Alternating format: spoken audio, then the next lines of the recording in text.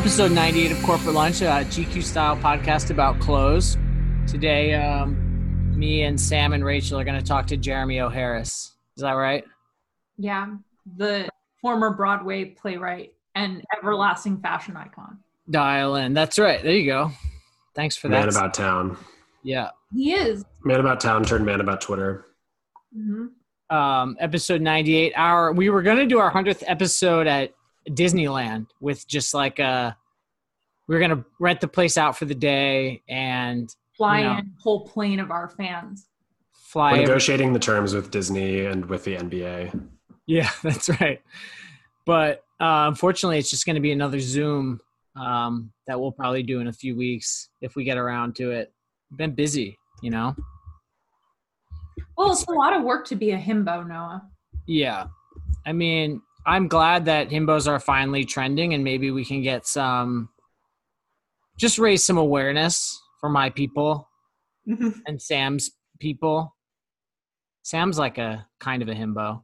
I mean, all I've been doing in quarantine is tanning and push-ups. So I'm just becoming dumb and hot. Yeah, unlearning to read. Exactly. Well, Rachel, you're actually technically on vacation right now. So thank you for joining us. It's my glasses. Yeah, when I was on vacation, I did not show up. Hence, vacation's basically the same. Like I just look at Twitter, except I'm doing it on the beach and I'm eating chips. Tight.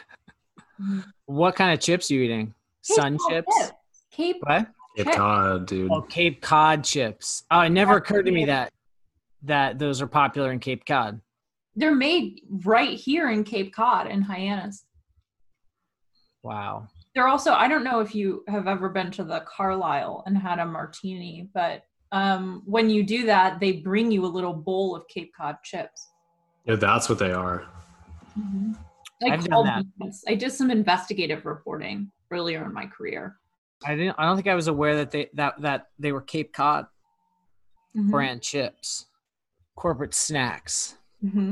Corporate snacks. Don't you guys miss having snacks? Individually wrapped Nature Valley bars. I sure do.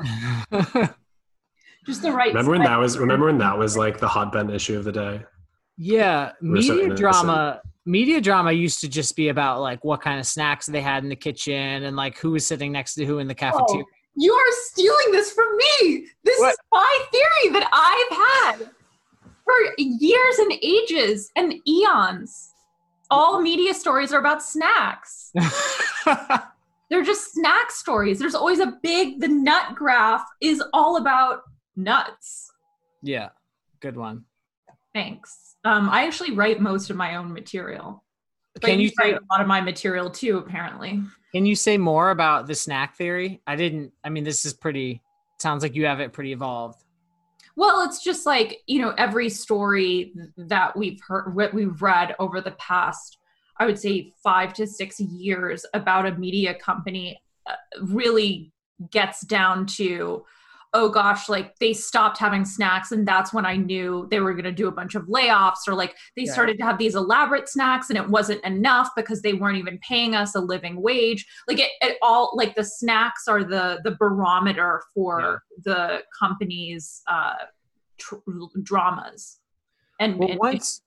Once like Google and Facebook came out, they really changed the corporate snacking game. And then when everyone heard about like the deluxe snacks that they were all giving away for free, it just totally put everything into perspective. And that was when I realized that I needed to make a career change. Mm-hmm. Well, the only reason why we got snacks was because Condé, I don't know if I'm allowed to say this, whatever. Condé gave snacks to the technology people on their floor only, because those people could, get a job at Facebook or Google in theory.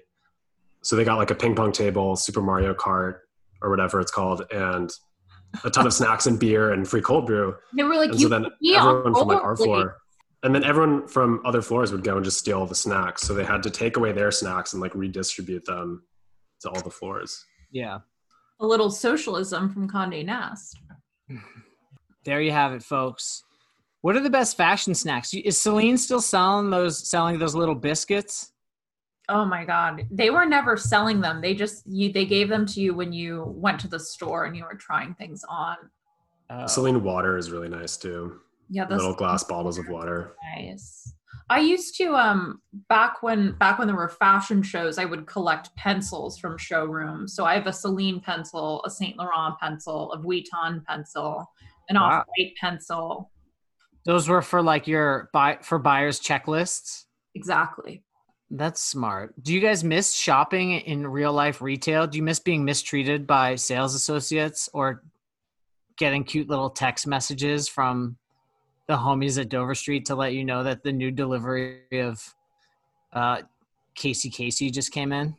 I really miss like when you're looking through the rack and you walk away and someone who's wearing like much more expensive clothing than you and is like beautifully immaculately groomed and works at the store walks over and just adjusts all the hangers like the tiniest bit. Like you're a monster, like a big dog who's like doesn't know how big its body is, and you've moved all the clothing around in this destructive, sloppy way. Yeah.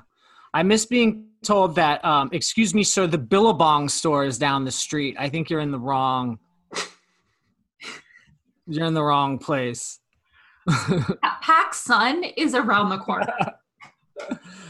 So you need to wear pants in here.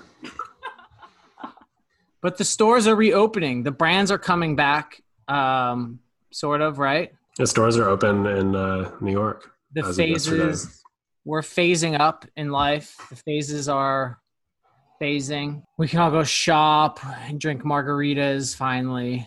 People may not go shopping, but people are going to get really dressed. People are going to start wearing incredibly insane and bizarre clothes. The stuff that they've been like saving up, like it's been pent up and it's just going to explode out of them. I think that's part of it. It's like stuff that's saved up, but it's also like a kind of mild mass psychosis that is driving everyone to express anxiety in an exuberant way in all possible media. And one of those media is the very clothing that you put on your body.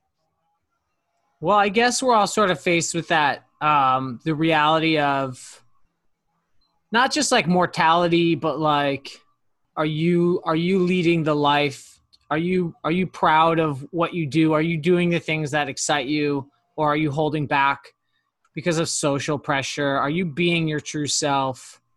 Are you sort of like living every day, every minute and hour of your life with like a bit of restraint that is just that you could free yourself from? Mm-hmm. I don't really have anything. I have like an orange shirt I guess I could wear. But back to himbos for a second, because I just want to make sure I'm on the right side of this. Mm-hmm. On the right side of history. Yeah. Are himbos getting himbos are getting canceled? No, himbos are on the up. Himbos are on the up, right? We're saving himbos. Like, stop oppressing himbos. Yeah. I think it's going to be hot himbo summer. But there is a there is a reaction to the himboization and to himbo hegemony. Everyone being into himbo hegemony. There are people who think that we should not actually idolize himbos because to do so is, I'm not sure what the reason is, but people seem to think that it's actually bad and toxic to. Akin to pedophilia, according to one social media. Yeah, that was really confusing to me. Because do himbos promote like misogynistic ideas? Is it related to? No, because you're more intelligent than the himbo and therefore more powerful. Oh my God. Oh, wow. Oh my God. I love that you're talking about the power of the himbo right when I Just like we wrote it up, just how we planned it. I've been discussing himbos a lot because I don't date them. Because there was a girl that like tweeted this thing that I thought was really funny about how it's sexual abuse to date a himbo or to fetishize dating a himbo, because like why would you want to like have sex with someone with like less power than you? And I was like, but what if like I don't really want to date them or even necessarily have sex with them? I just really like having himbos in my life to like force to watch foreign films with me. Yeah. And then hear how they process them. Like I love watching, like I watched Synonyms the other night with a himbo. And every 5 seconds he had like some question that I was like, this should be in the Criterion guidebook to this. Right. I feel like I'm seeing it with new eyes. A special himbo commentary track. Yes, yes. So they you play want to turn the himbo on, and it's a button on your remote control. the himbo button. Exactly. Because they can make you feel like even when you don't understand a smart movie, you do. You know, you're like, I'm definitely farther along than this person, you know? There's some power in that, some beauty in that. Well, you've just called into the #1 himbo fashion podcast, so welcome. That's what we're all about. We're going to provide that commentary for you today. Can you name all the people that work at GQ who are himbos? Not without getting fired. Yeah. Rachel can do it. Well, 2 of them are here. Uh-huh.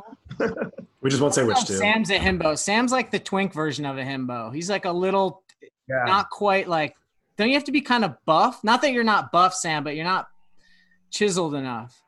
I'm a little too willowy, it's true. Yeah. Yeah, because a true himbo is like Chris Evans, I think it's Chris Evans, in Ghostbusters. He has like the glasses or whatever. Like that was a true himbo. And then there was some other version of it that's for skinny guys who are like that. Mm-hmm. Thinbo? Thinbo, I think we can make that the thing. Speaking of working out, Jeremy, you said that this coming on the podcast today was giving you an excuse not to work out. What's the regimen been like? It's been really chaotic. Right after Fashion Week and before I was going into rehearsals, I was like, I'm in London. I'm gonna change my life. I was also like getting ready for like the possible Met Gala and like the possible Tony Awards, you know? And so I was like, okay, cool. Like if I'm gonna go this year, like I'm not gonna do like a week and a half before rush to make sure I can like fit a 29. I'm just gonna like be that when I show up and like be like a type 29 and not like a sort of like, oh, I guess it's a 29. So I was like, okay, cool. Like let's run every day. Let's like do like, I had a trainer and so he would train me digitally. And then as soon as COVID happened, I was like, okay, this will be what, like a month of this? I'll keep it up. And about 2 weeks in, I just like stopped answering the emails from my trainer and started spending less and less time taking little walks or runs outside and more time just sitting on the couch, like watching anime for 12 consecutive hours. And so my boyfriend came back for my birthday, came to London. And I realized, because my boyfriend is a thimbo, he's like a real, like he'll never like be bigger than 29 inches around his waist. It's like, I don't understand how that's possible. He I saw him and I was like, oh, I'm a walrus now. Like I literally am a walrus. And I know that you're saying that I look beautiful. And like, I know that people online might say myself, looking at my body next to yours when they're cuddling, I feel like a walrus and I don't want to feel like this anymore. So I've started running again for 30 minutes. So that's about 7 of the 10 tracks on Lady Gaga's Chromatica. And then I stopped right after Sour Candy. And then I walk home.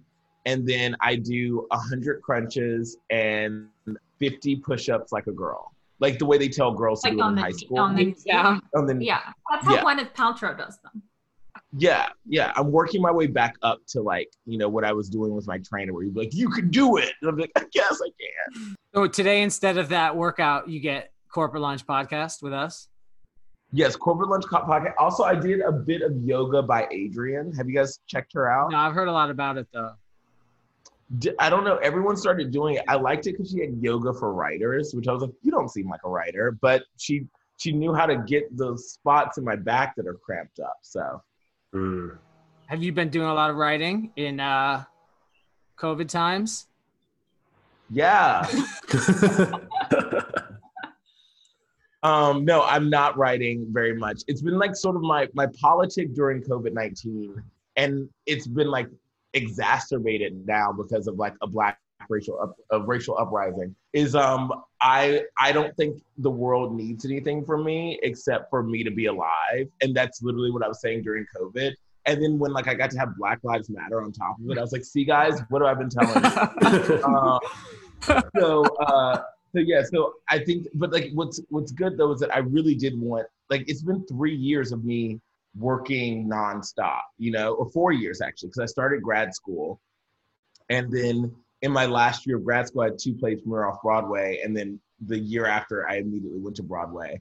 And so that time that one would imagine that I would have had to take a break and take stock of like starting grad school as like basically poor and leaving with a Broadway show hadn't happened. And so for the last 4 months, I've just been like taking stock and like refilling my creative well. And that's felt really fucking good. Yeah. And staying alive. Yeah, and staying alive. Were you planning on relocating to London for a significant amount of time? I know you had a show that you were opening, but were you planning on basically going and then coming back to New York? Like, you sort of stranded yourself there now? Yeah, like, so what's funny is that I wasn't supposed to, like, basically, COVID-19 came and, like, stopped and it's so funny because I think that a lot of people, like, internalize COVID as like, or like anthropomorphize COVID as like a fairy godmother or like a wicked witch that came to do something specifically to their life, you know? But for me, COVID-19 was like a sweet little fairy godmother who came to me and was like, no more work, honey. And like just like waved a wand and like wiped away like what was gonna be about 7 more months of like intense hard work. So I was supposed to open a play and then go back to New York and start rehearsals for a new play immediately after. And then there was like the possible chance of a West End transfer for this, in which case I would have had to come right back to London to like watch that show go up on the West End, then go back for the Tonys, and then and then Zola premiere at possibly a summer festival that was supposed to happen. And then it was gonna open wide.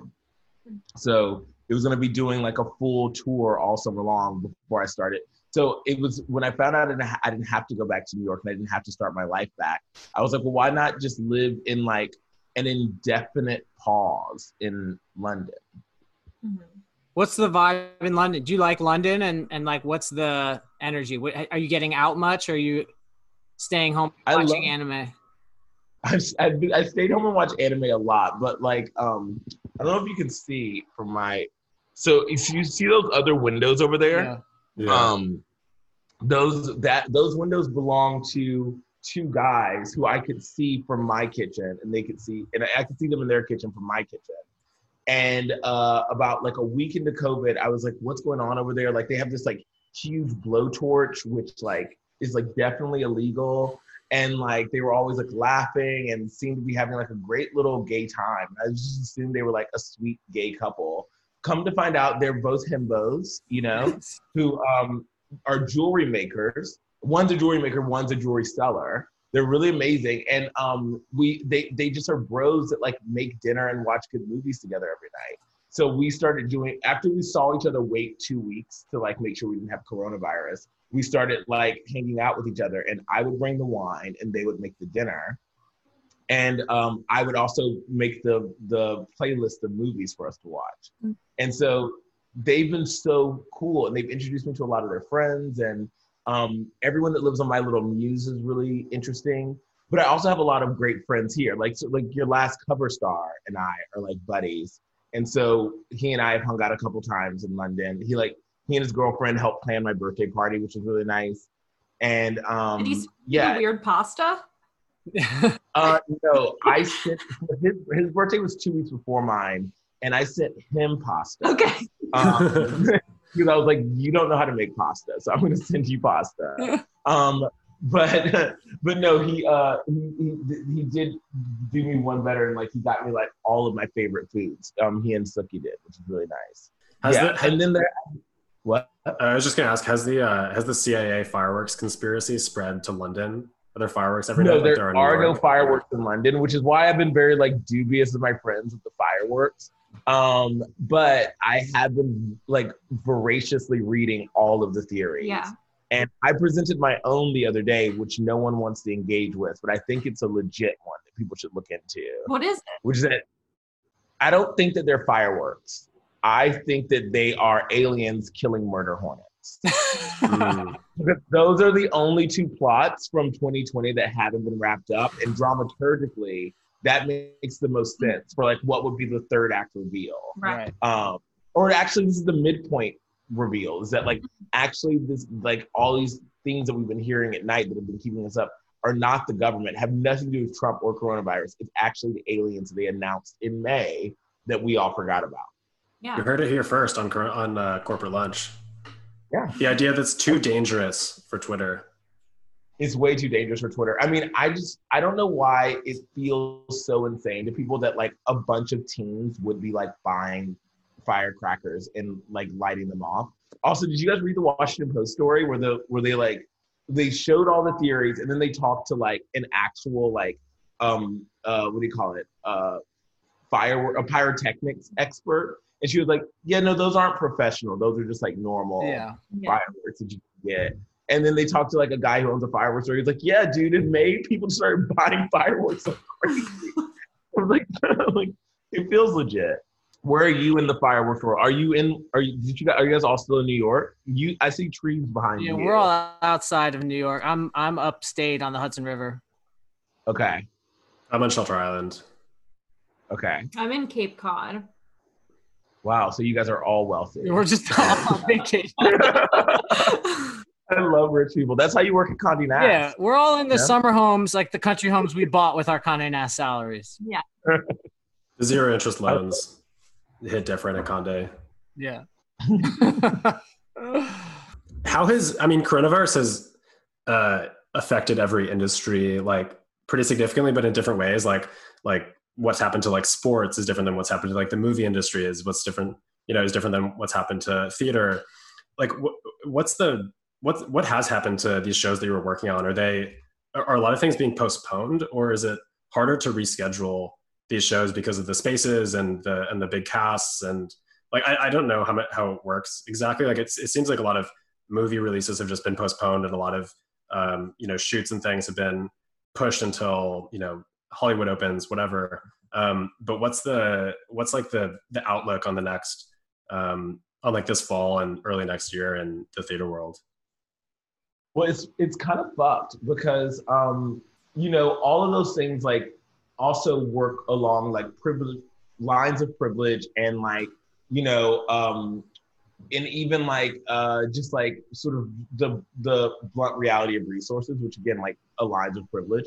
So it's like I have friends who had their first shows that they've been working on for like 4 years, 5 years, be completely like thrown away because COVID happened. Like they were supposed to go up. So it's this big moment for them. And the theater's like, sorry, don't have the money to do it. We won't ever do it. Good luck next time with a new play. And obviously after the year I've had, that hasn't been my position. And, my plays are mainly aligned with like really big theaters. And moreover, like people know that I have a built-in audience now. So it's like harder to say they're going to just like abandon my show.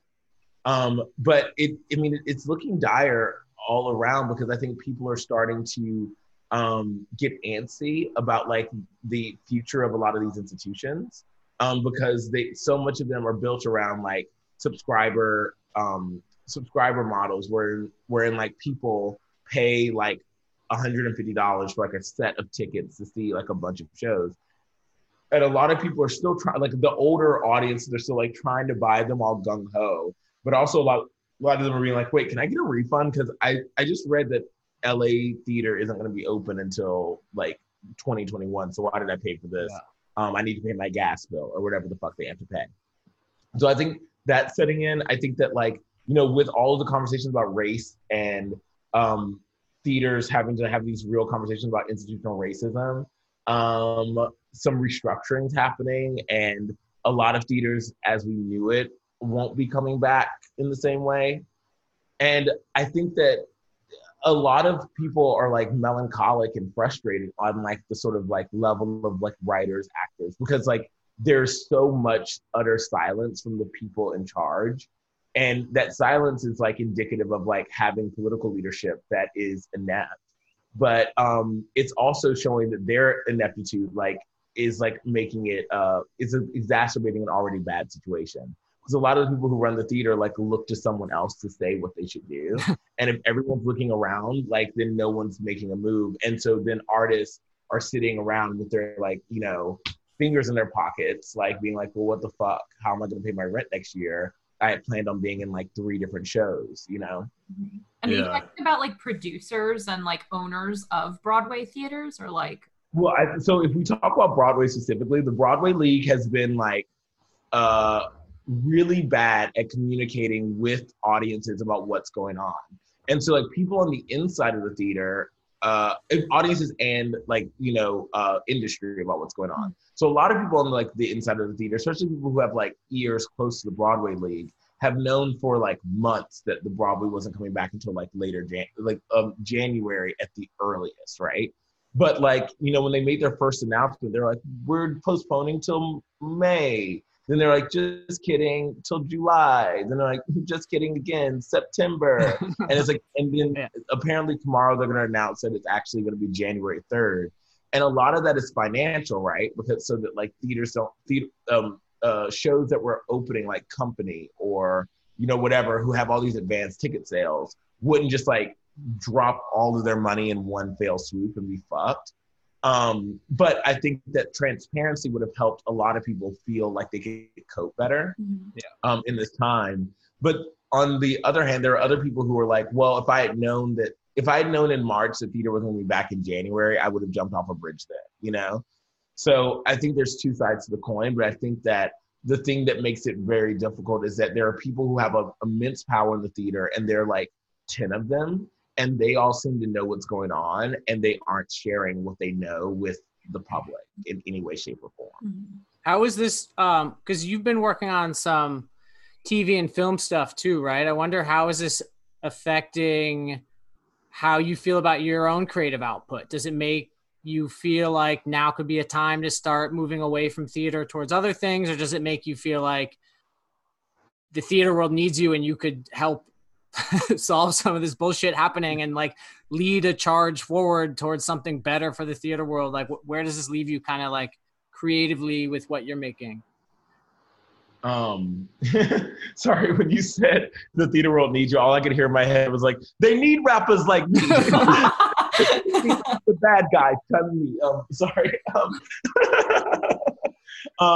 Yeah, no, I do think that what's exciting is that like there are a lot of voices in the theater right now that are like loud, angry, and unapologetically critical of like the establishment, who are also afforded that like ability for hypercriticality because they're some of the most awarded or lauded playwrights of their generation. So I'm like thinking about like Michael R. Jackson, for example, who you guys just wrote about. Like there's not a day where he's not calling someone out, and it's like hard for anyone to be like, well, fuck him because he has a Pulitzer, you know? So he's like, fuck you, I have a Pulitzer. Like, this is why your theater sucks.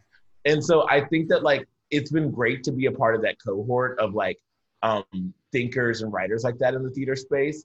But I do think that I am getting fatigued at always having to criticize a system that like is so like hungry to stay. It feels like there's this like hunger for a lot of people in the power to stay irrelevant. Like a lot of people in power are just like sort of like, we don't care that only your grandma see our shows. We want it like that. Fuck the kids, fuck the poors. We like grannies. And I'm like, I like grannies too, but like, can my granny hang out with Lil Nas X at a show or no? You know, and like there seems to be like a real rejection of that idea that theater should move in that way. And also there's a lot of like false equivalencies that start to happen that like you know, keep things like regressed. But even in saying that, like, I'm tired of it, I'm constantly coming up with new ideas for ways that I would want to innovate or things that I want to introduce to the space and like people I'd want to bring to the space. Like today, like yesterday I had a meeting with a theater about doing a project that might mix like some of the work of some playwrights I really like with like the work of Jacoby Satterwhite and Martine Sims. And like, of course, theater people were like, I don't know who they are. And I was like, that's like not okay. But now you can know, and this could be like a really exciting conversation, you know? But I don't know, theater and film though, I mean, film and television though, are calling me more. And I think I'm really excited about entering that space. But I think the only thing that's more frustrating about film and television than theater is that there's so much more money in film and television. And that money means that like my time is not my own. Like I have a commission that I got 3 years ago from Lincoln Center, and I still haven't turned it in. And like, if they asked me for it tomorrow, I'd be like, you gave me $7,500. Like, no thanks. Like, go keep it.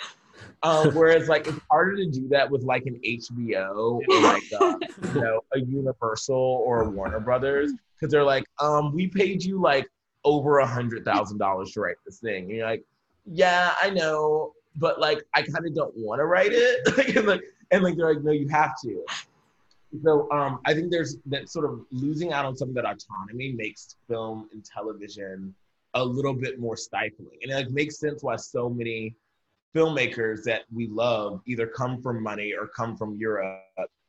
Because like, if you don't come from money and you are in America and you want to make films, you have to be married to these like big corporations that like own your process and own what you're doing and like kind of think more about the product than the art sometimes, whether they want to or not. It's just that like they have to make money, you know?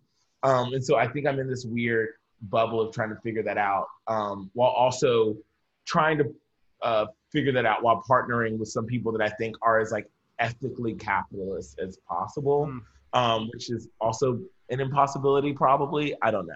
I just brought you guys down the Ouroboros of my brain. When it comes to like who I want to make for and how I want to make. How aware were you of like the fucked up ethics of the theater industry in school? Like, is that a part of, you know, like I know in some like sort of creative graduate school programs, like in an MFA program for creative writing, they might make you like super aware of like what the process is to get an agent and publish a book. But like, how much of like what you're saying now were you aware of before you really started like getting shows produced?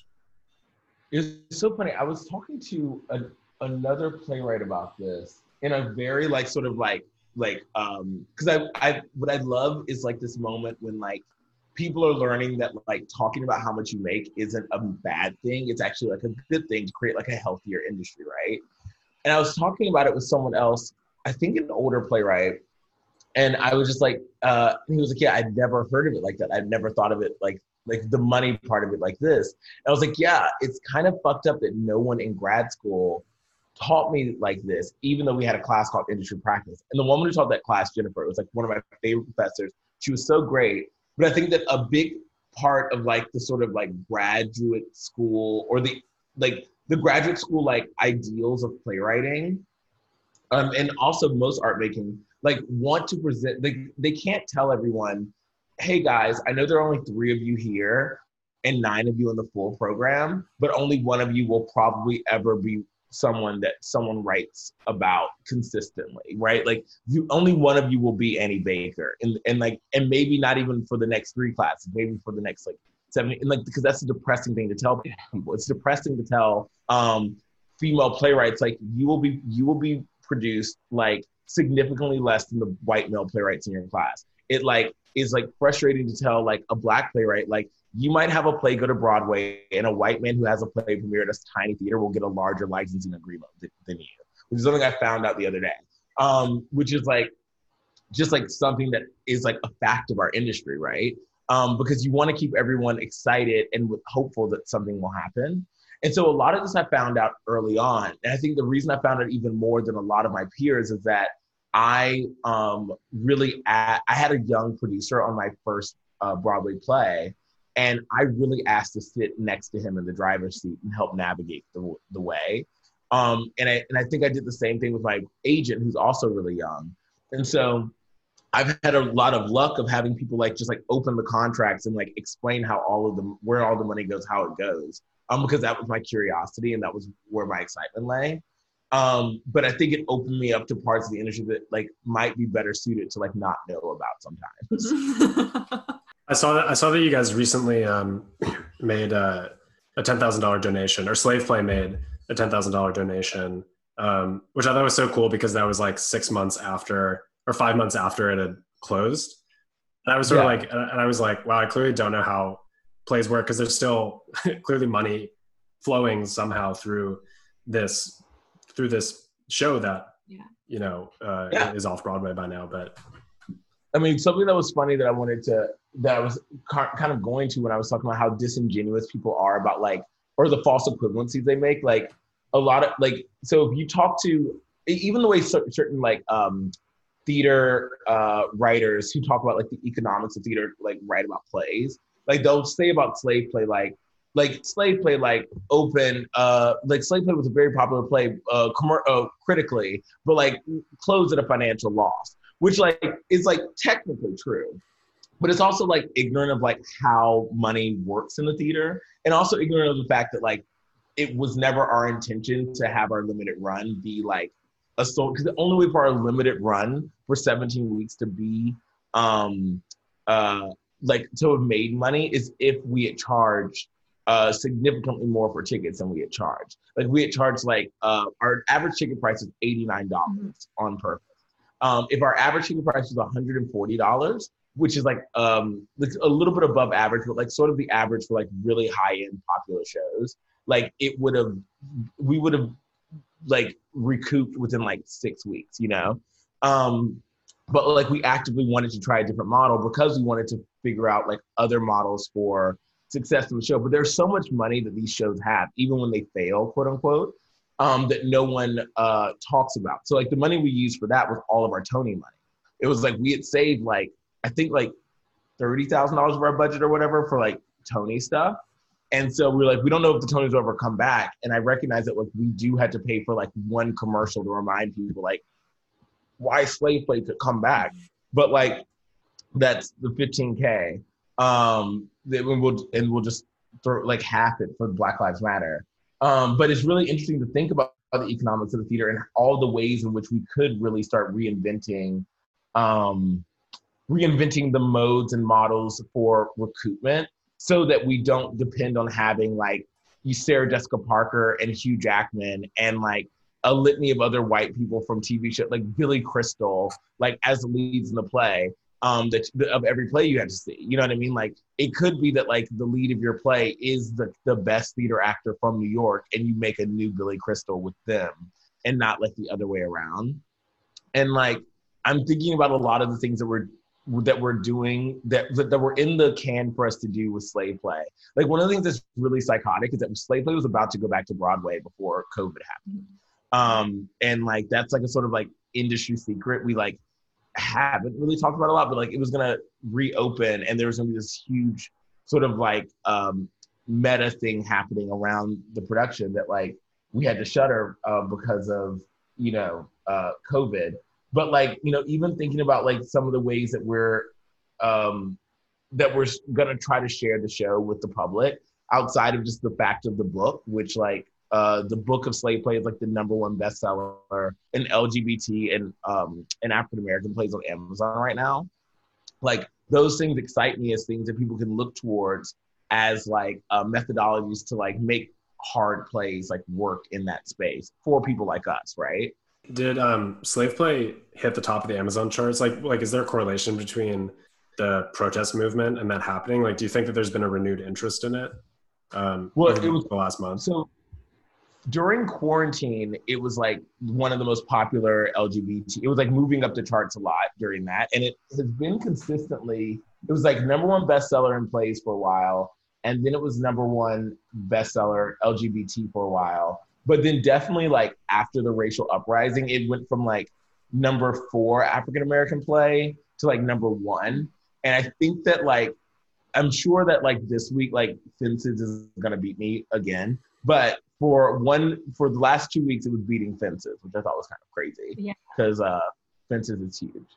Why do you think that is? Is it because of, I saw you tweet a couple of weeks ago, there was a photo from a protest, I'm not sure in which city, but it was white people were washing the feet of black. Oh yeah, that was so crazy. At a protest, like one of these like white people apologizing sort of things, and you were like, oh, this is like something out of my play. Yeah, no, I think that there's been a lot of white people.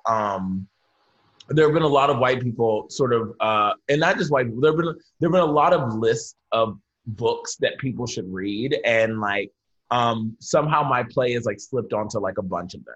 And I think it's just because like, you know, people like you guys wrote about it so much that now like more culture people are like, well, here's my chance to write what I thought of it, which is cool, you know. Because like one of the things me and my friend Rachel Carter-Nelba, who she has her own theater press, which is one of my favorites. It's called Three Hole Press. But one of the reasons that she and I always wanted to think about how to publish plays differently or how to get plays into the world differently was because we were like, we want plays to be like brought out of the ghetto of the drama section of the bookstore and like put on the new releases. Because like there's no reason why someone shouldn't read, you know, A Strange Loop when they go to get a new book, you know?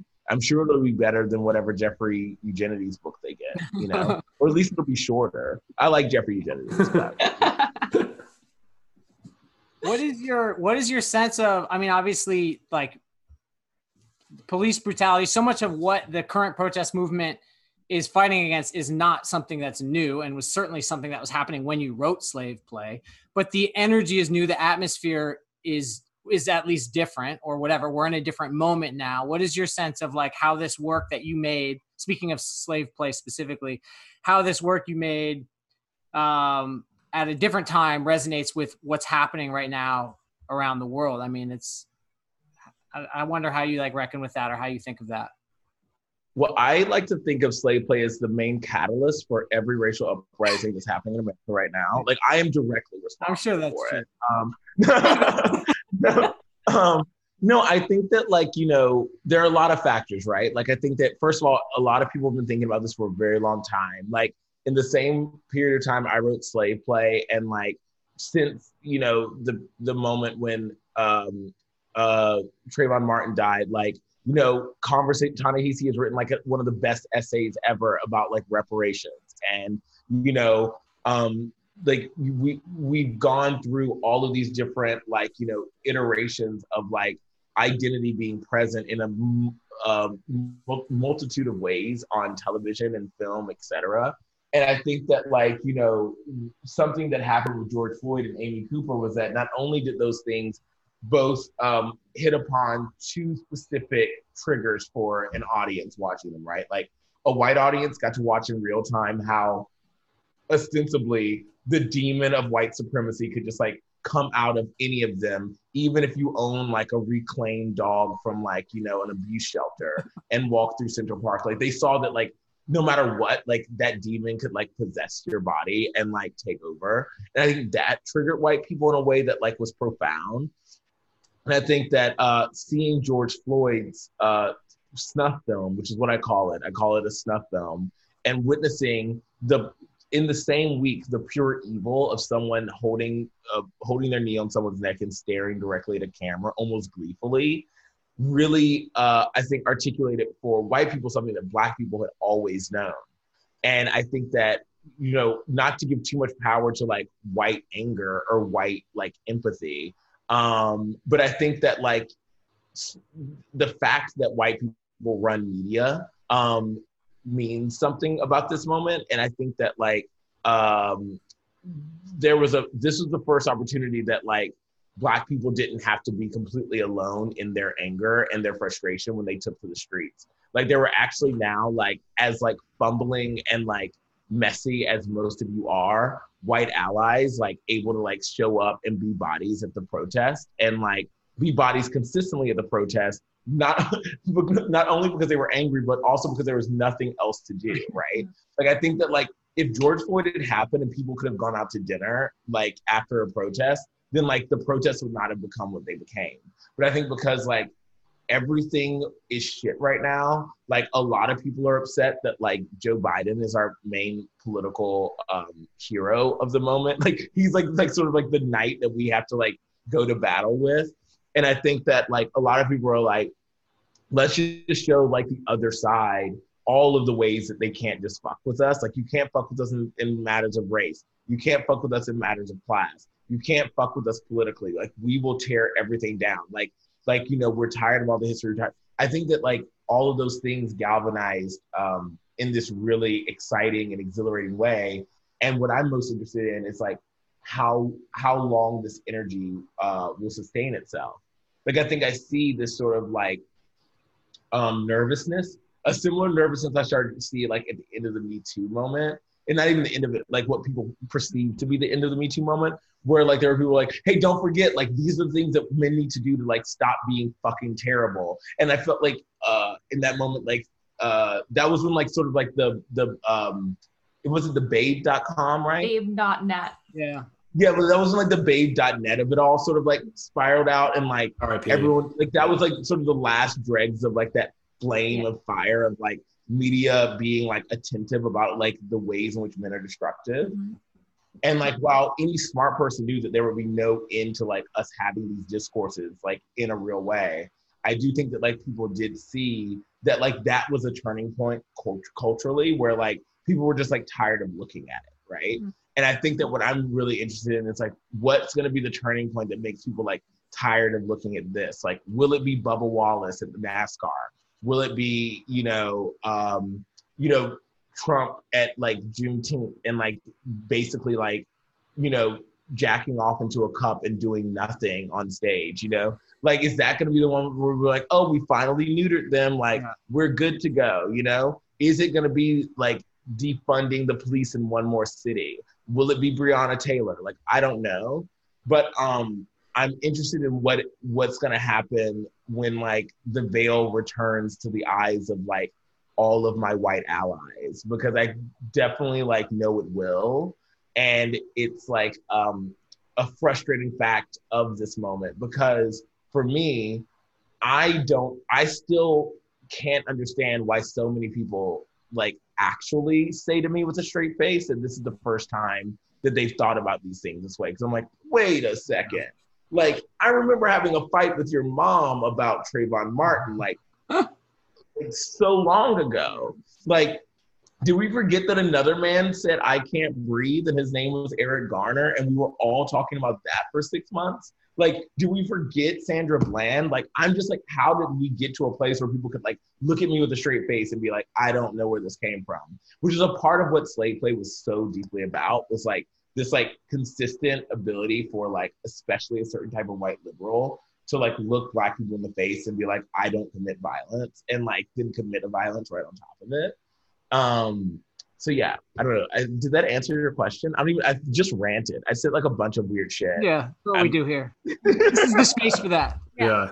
I think that idea is so important, that like the white liberal preference for the status quo is like so powerful that it can override like so many sort of like learned instincts and things that we learned at our fancy liberal arts schools or whatever. You know, people just like, at the end of the day, like if people had been able to go to dinner, you know, in a normal time, like out in New York, a lot of these protests basically just wouldn't have happened. And I think until we can sort of acknowledge that and think about why that is, why, you know, the vast majority of like white allies would deep down like maybe rather be doing that stuff, or like at least like really want the status quo to return in some level, you know, on some level, it's going to be harder to move forward.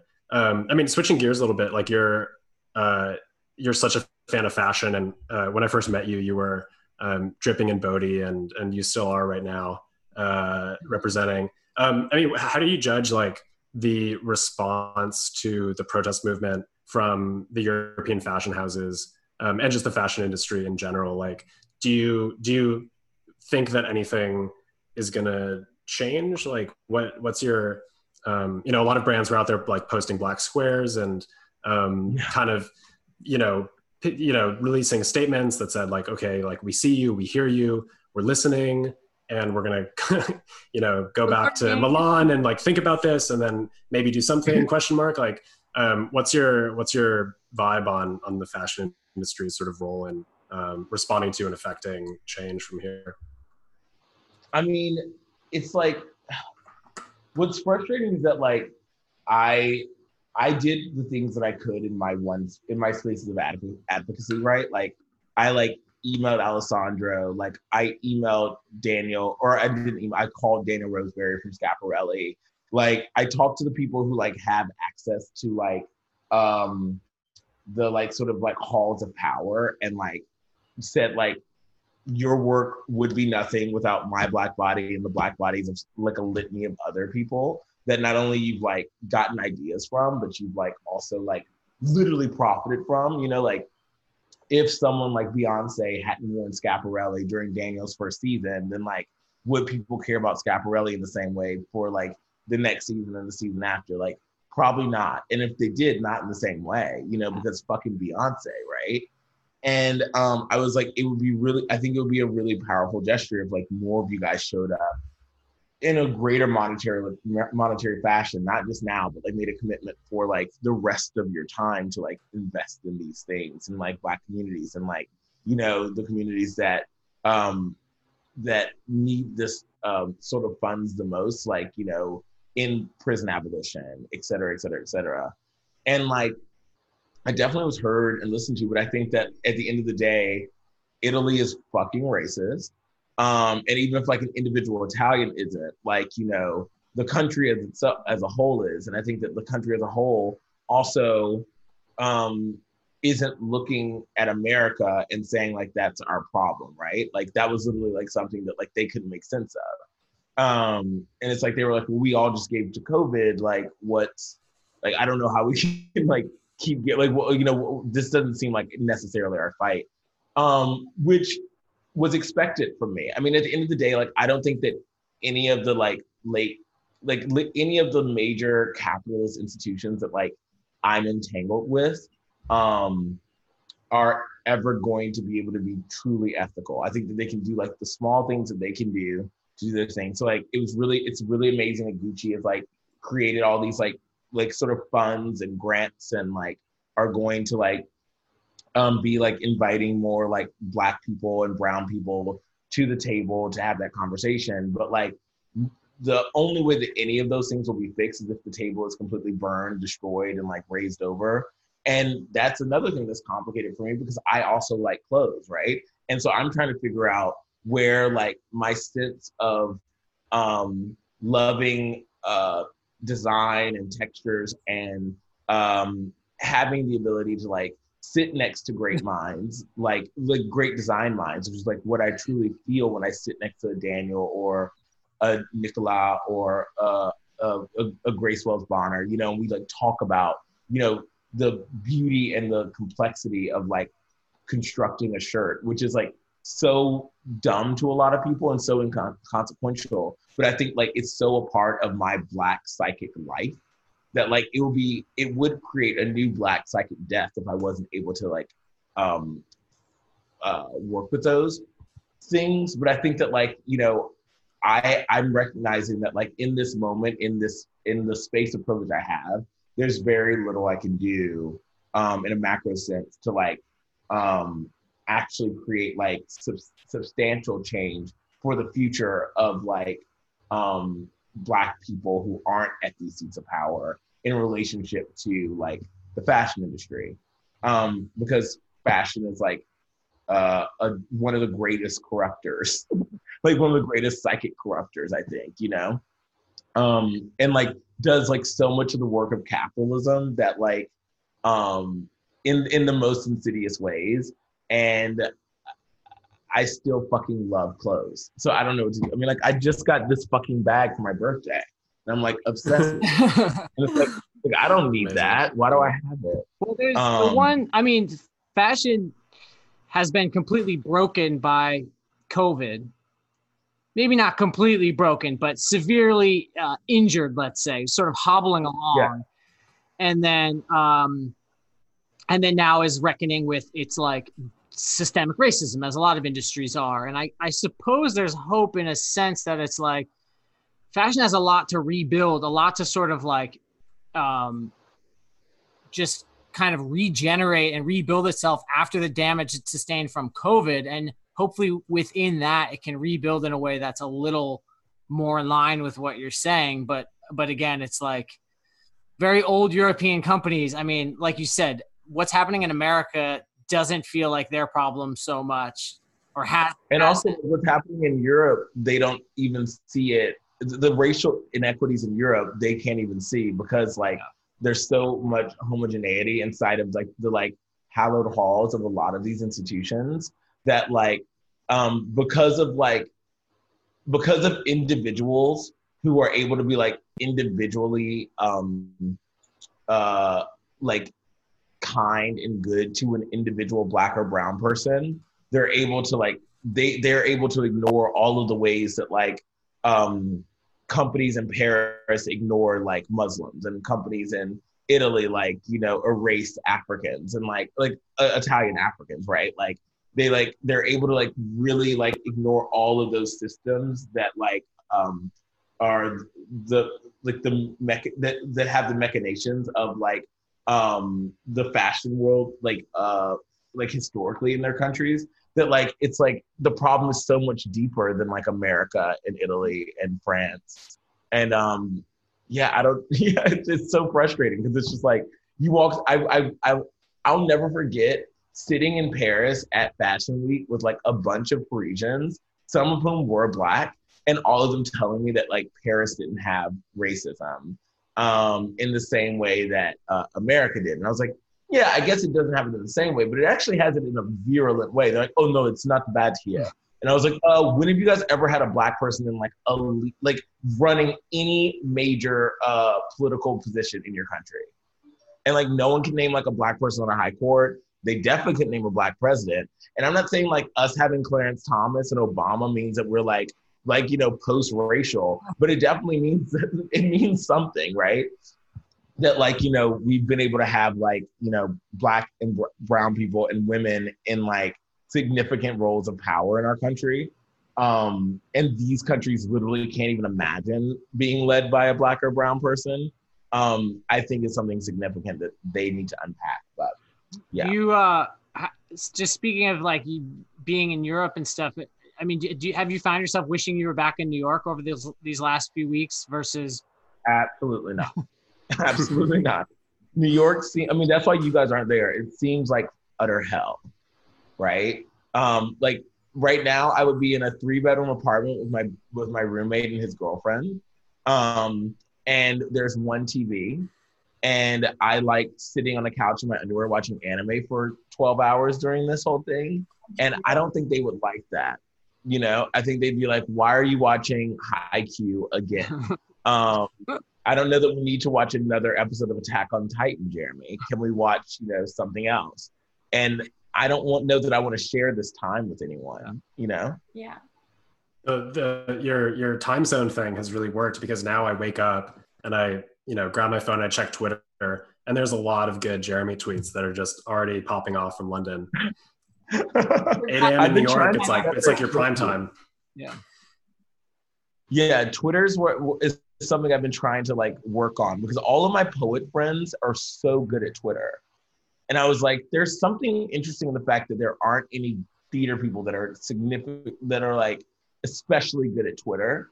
And I was like, I want to learn the formula of making good tweets and start doing it, because it's literally a math. It's a new dramaturgy, right? And when you can figure out that dramaturgy, you can like do it beautifully. There's actually a playwright that I'm obsessed with. Her name is Jasmine Lee Jones, and she wrote this play called 7 Methods of Killing Kylie Jenner. And she understands the dramaturgy of tweets, so much so that like half of the play is our tweets. Oh, wow. Amazing. That's amazing. It's truly genius. It's about these like little girls who decide to like, that after Kylie Jenner is announced as a self-made billionaire, they're like, okay, it's time to finally kill this bitch. Like, here are the 7 ways of killing Kylie Jenner. And it's really great. It's like Marlon James meets Darcy Wilder or something. Yes. Speaking of, I'm so sad that Marlon and I haven't been able to hang out. We hung out in Mexico, and he is one of the kindest, smartest people ever. And there's nothing I want to adapt more in the world than his second novel, Book of Night Women. Have you read it? I haven't. I have not. It's very good quarantine reading. Yeah. I read that book like it was Harry Potter. That's how good it was. Did you you posted that you went? Did you go shopping the other day? I did go shopping the other day. I saw Dover Street, and then you posted retail as hell. Yeah, I went to Dover Street. I also went to to not Sainsbury's, that's the grocery store. Selfridges. Yeah. I went to Selfridges. I wanted to go to Liberty, but it was closed. But that was my first time at Selfridges. My second time at that Dover Street Market, because I went to that Dover Street Market to get my outfit before I interviewed Rihanna. But it was so amazing to be back in a shopping space. Although in a post-COVID environment where you still have to be 6 feet apart, where like there aren't that many people shopping because they don't trust you yet, it did make it seem very dystopian. Yeah. Tell us more. What was the experience? Like, is it like there's a few very cautious people in there, like not touching things? Like, what did it feel like? And what with the people were touching things, but I was told that if I tried on anything, sort of like nervously, the girl was like, well, if you try this on, unfortunately, we'll have to put it off the floor for 72 hours. I was like, what? Like, it takes 72 hours for the clothes to quarantine if you had COVID. And I was like, that seems psycho. Yeah. So then I felt really bad for the clothes because I'm like, oh, there's only like 3 Grace Wells Bonner like shirts up here. So like, I'm just gonna like assume I'm a small and make sure I can fit it when I get home. Because I don't want someone who like might need the medium to not be able to get it if they come tomorrow because I tried it on, you know? When you ask for the size medium and they say it's in quarantine. Yeah, exactly. Come back in 72 hours. Exactly. So that's dark. That's horrible. Yeah. And it was like basically me and like a bunch of like teens. Like it was like teens really don't give a fuck right now. But other parts of the process that were interesting. So British people hate masks. They really, really hate masks. They don't believe in it. Like I think they think it's like improper or something. So like I come in with my own mask and like all these people are like trying to hand out masks to other people and they're like absolutely not. So then they're like, well, if you're not gonna use a mask, you have to wash your hands and put on these gloves. So like they made everyone put on hand sanitizer and like grab these gloves. The gloves are too small for me, so I used my own gloves because I carry gloves with me everywhere I go. And then like it was a lot of empty floors. Like I was on like the 5th floor by myself for like a solid hour. And everything in the men's section was 50% off. Right. Yeah, they just opened on sale. Yeah. Yeah. I got a pair of Raf Simons shorts, like completely 50% off. I was like, this, because they were brand new. Wow. I was like, that doesn't seem right. Selfridges, not on sale. Yeah. Yeah. Is that like their policy? Like do they not do seasonal sales? They must. They just haven't done it. Well, Selfridges was popping. Like people, like Selfridges was like full to the brim. Everyone was in Selfridges. It felt really cheap and gross because there were so many people there. Like there was something kind of like exclusive and like, you know, next level about it only being like me and like 10 teenagers in Dover Street. But the minute I went to Selfridges and saw like half of London there, I was like, oh, I'm getting COVID. Yeah. This feels like a beach in Florida. Like nothing here is expensive anymore. I must leave. You were at Paris Fashion Week in February. Oh, right when it hit. Yeah, I was at one of the like one of the major parties that turned out to be like a like COVID hotspot. Do you think you've had it already? Like you might be good if you were at the Miu Miu party. I think I had it. You know about the Miu Miu party. Did I tell you about that? No, you talked about it on Chris. Yeah, I heard it on. Yeah. I talk about. Miu Miu's never going to invite me else again because I've been outing them as the party, but it was the party. It's just the fact. Did you get sick after, or you didn't notice? I did feel sick after I came back, but I had none of the symptoms of COVID, and a doctor checked me out, and he said I definitely didn't have COVID, but he didn't put a thing up my nose. So that was like when I came back from PT in January. I felt super sick, but I think it was just symptoms of partying and not symptoms of Northern Italy COVID. Yeah, and like when I just had to have that talk with myself. Bottles and like, you know, danced until 5 a.m. and woke up at 9 a.m. like every night. Like you're undoubtedly going to come back with like a bit of a cough, you know? Yeah. But I didn't even have like a COVID cough because I was like, I asked the doctor, I was like, is this COVID? He was like, no, like there's phlegm in that cough. So I think it was just like a smoker's cough. Which, according to David Hockney, actually prevents coronavirus. Yeah, I heard. I am a heavy smoker, and so I think that might be why I don't have coronavirus. but that is why running a mile and a half makes me feel like I might die. Well, we're glad we could give you the day off today. Yeah. I know. It's good, but like, I mean, I hope my body doesn't hate me for it. You need a rest day. Well, you look. I need to get on Chris Black's workout routine. Yeah. Himbo workout routine, I think. Not that Chris is a himbo, but that'll get you looking pretty buff. I think he's close though. Like, what's the IQ have to be to not be a himbo? I have no idea. That laugh. Anyway, Jeremy, thank you for coming on. I think we're at time. Yeah, I have to get ready for a Zoom at 8:30. Thanks for calling, Jeremy. Thank you guys for having me. Also, can I make a request of GQ since you guys are all right there? Yeah. Please. The next time a cool Black guy is going to be the cover, can I write about it and not Will? Just tell Will, like, hey, maybe Jeremy should write about Kanye this time. All right. We can pass that to him. We can't promise anything necessarily right now, but We'll put I in a don't good want word. J. Cole. I had canceled him before No Name, so I was just happy that someone else could co-sign but cancel. But yeah, basically any other cool Black guy. well, we just did Kanye. So who would be first on your list? It can't be Kanye. You can't do him twice in 1 year. Yeah, no, who's the number one on my list? I mean, I feel like I have so many good questions for Drake, and since I've already interviewed Rihanna, that would be good. I have, but then again, I feel like a lot of the cool people that I would want you guys to put on your cover, you never would. So it doesn't Like who? matter. Like who? Like I feel like Isaac Julian is someone I really want to interview, but it's like no one's gonna put Isaac Julian on their cover. Who are some other important Black people this year? I would love to interview the guy from Defy Bloods, or also Spike Lee. Can I interview Spike Lee about Defy Bloods? Because I have a lot of questions.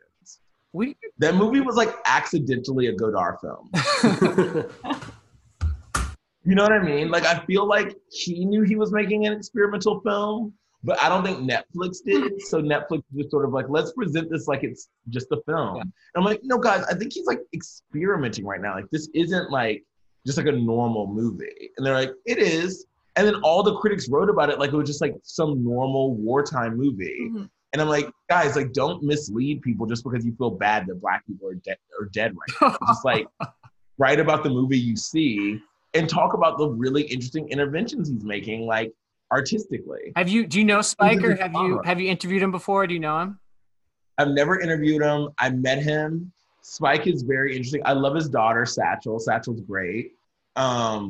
He's so interesting. He's like a very interesting figure. Oh, we talked on the phone one time because they wanted to make a thing about slave play, and they were like pitching it to me. They're like, you know who should do it? Spike. And I was like, oh, okay. And they're like, he wants to talk to you. And I was like, he does? Like, yeah. And then they put him on three-way. And I was like, hello. And all I heard was like, and he was like, hey, I'm on a yacht. And I was like, what? I'm on a yacht. What's going on? And they're like, oh, we got that guy that wrote Slave Play. And he's like, oh. And they're like, sorry, we can't hear you. He's like, yeah, I'm on a yacht. And then he hung up. Well, I want to ask him about that yacht too. Yeah, that's the opening of the interview. Yeah. All right, we'll pencil it in on the lineup. Yeah, we'll get that on the lineup. It's an amazing idea. Yeah. Okay. All right. Thanks, Jeremy. Also, one last thing. I'm recommending No Name for Person of the Year. All right. Okay. Oh yeah. Love that. I think that's the best Person of the Year for you guys. Yeah. So he'll probably say no. We'll do our best. Okay. All right. Bye. Great to see you. Bye. Hey, man.